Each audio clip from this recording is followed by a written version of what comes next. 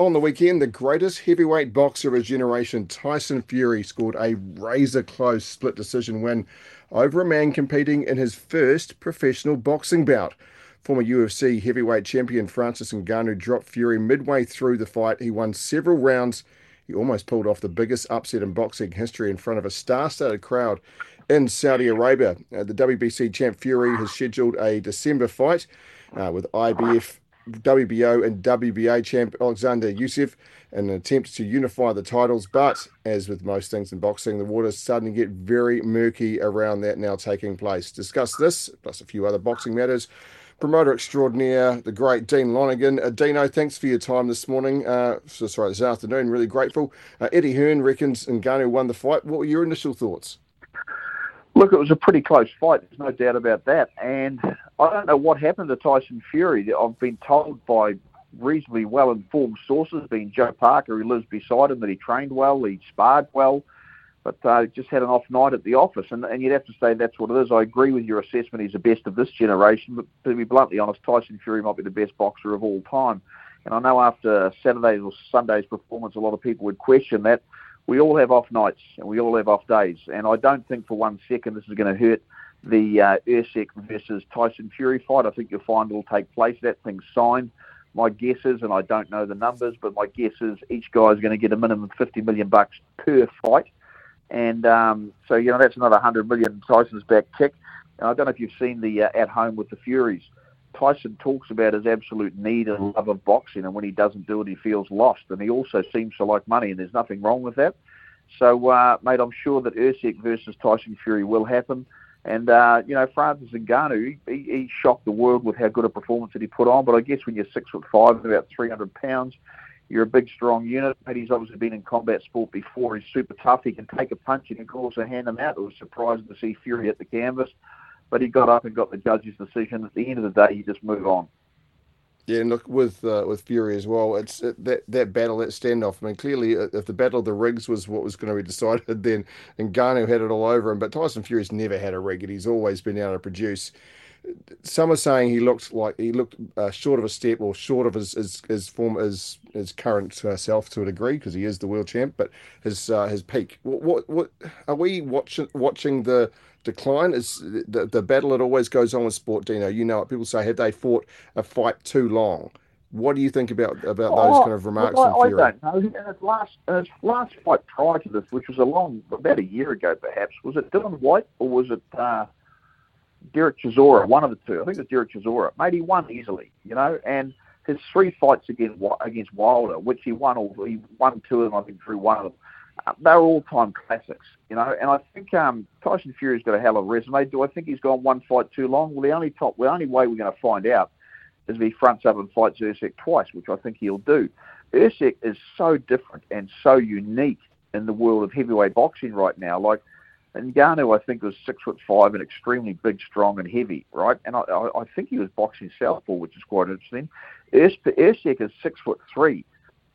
He came up from cruiserweight, so he used to fight at 90.5 kilos. He probably fights at no more than 100 to 105 kilos.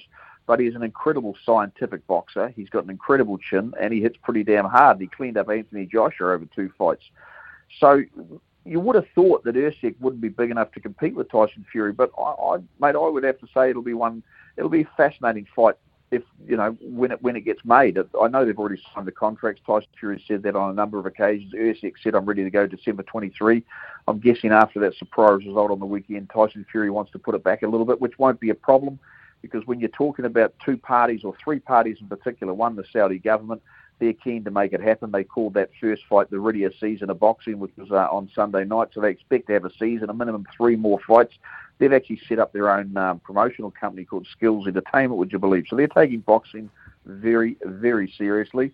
And then, of course, you've got Usyk, who is signed to that Skills Entertainment. And, of course, that's owned by the Saudi government. So it's fair to say he'll be fronting up.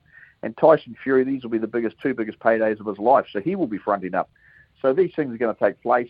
Has he gone a year too long? He's 35 years of age. To be fair, he hasn't had a massive amount of fights, and I think you'll find in the next fight, which will be a real fight for him because, this was a bit of a celebrity fight for want of a better term.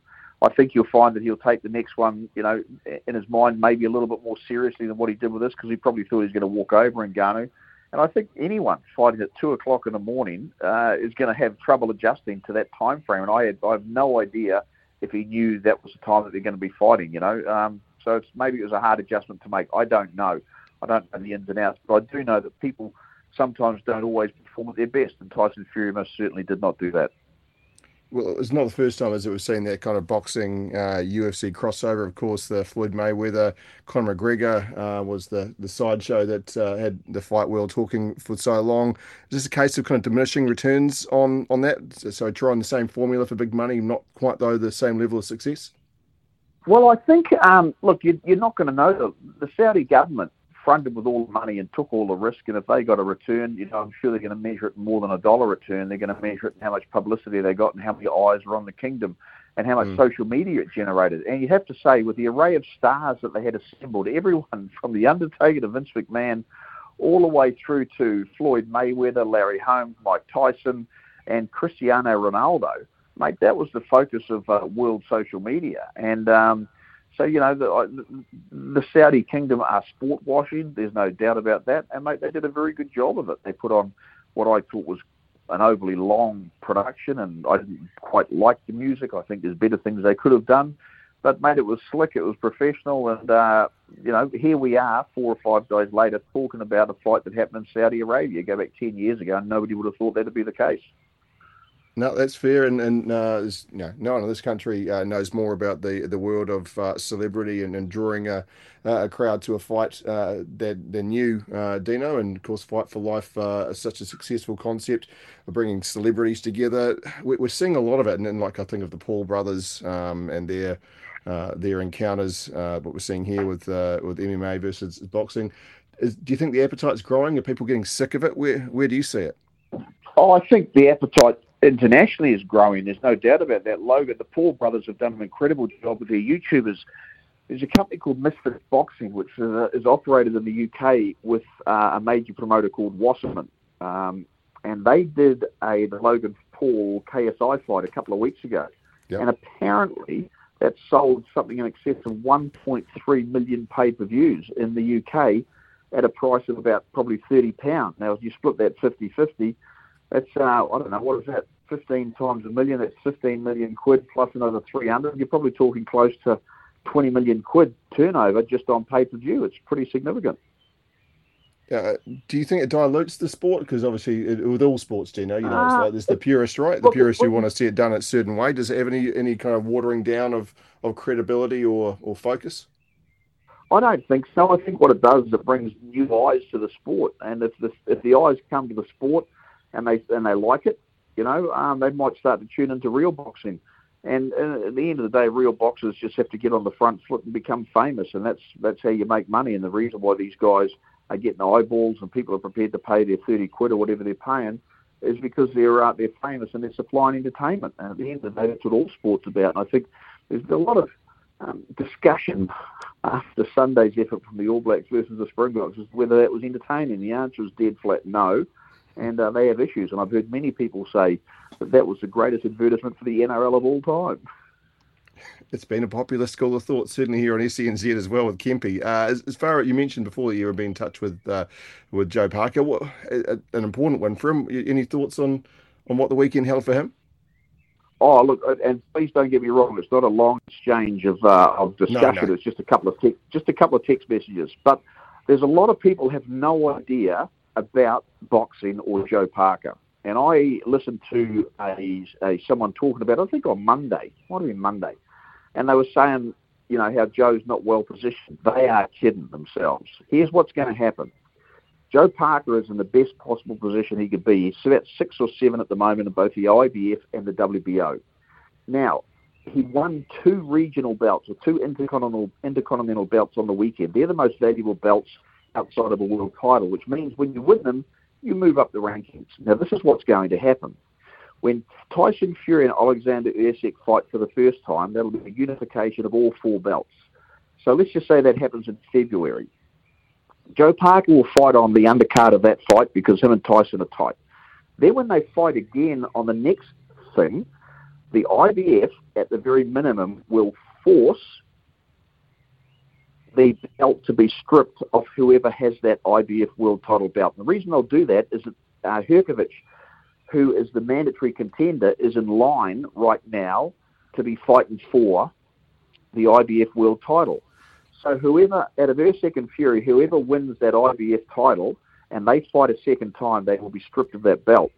Now that will see number 1 and 2. I think it's Herkovic and Wallen will fight for the world title. Joe will be close to number 3 in the world by that stage, meaning he's just got to win one more fight, and mate, he's in a world title fight for the IBF title against two guys he can very much beat. So Joe Parker is perfectly positioned right now to come back and to win a world title. And it's just people who don't understand that do not understand boxing. Liking what I'm hearing, Dino. And just finally, mate, obviously yourself with DNL Events, you've got some very talented young Kiwi fighters on your books. Of course, that's what's going on with you. Obviously, Miyamoto and the Peach Boxing. Yeah, mate, we've got a double world title fight on December 2 in Whangarei at Mackay Stadium, and that really excited about that. We've got Miyamoto is fighting a young Indian lass called Chandri. Sarah Chandra, I think it is, and mate, she can really fight. We've seen her fight in Australia, and she's a lot taller than Mia. She'll be fighting for the IBO World Bantamweight title. We've also got Lani Daniels on the card, and Lani's an exceptional young lady. You know, she's a current IBF World Heavyweight Champion.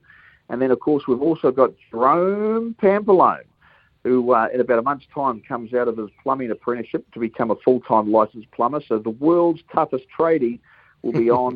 He's on the card as well. And we're bringing down a guy called Porky Medina. Now, Porky's, it's only his nickname. The guys actually can really fight. He's been in with upwards of 7 guys who have fought for the world title. And, mate, it's a fight we've got for Jerome because we want to test him. The last 2 fights that Jerome had, we expect him to go at least, between 8 and 10 rounds. He knocked out both guys, Mosey Awatanga in the first time round, and Mosey had never been stopped. And then he wiped out that kid, I can't remember his name, but he wiped him out in the first round. And he wiped out Mosey in the first round. I think in Jerome Pampalone, you've got the hottest prospect this country's ever seen in boxing, and that's a big statement when you talk about the likes of Joseph Parker and David Tua. But in Jerome, we've had 2 male superstars of boxing, and those 2 boys, you're about to see a third, and Jerome's on his way. And Isaac Peach, who coaches me, he coaches Andrei Mikhailovich, and he coaches Jerome. He says Jerome's by far and away the best he's got, and I can promise you this, mate. Jerome is one excitement machine, and the world's toughest trade. He's about to go to a whole new level. He's number 6 in the IBF at the moment. I fully expect him to be fighting for a world title inside the next 12 months, and Las Vegas bound we are. Dino, you sold me on the world's toughest tradie. You got the gift, mate. That's me. You locked me in. I loved it. All right, Dino, all the best, mate, and looking forward to hearing more about those events as we get closer to them. Appreciate your time today, Dean Lonergan. Appreciate the call.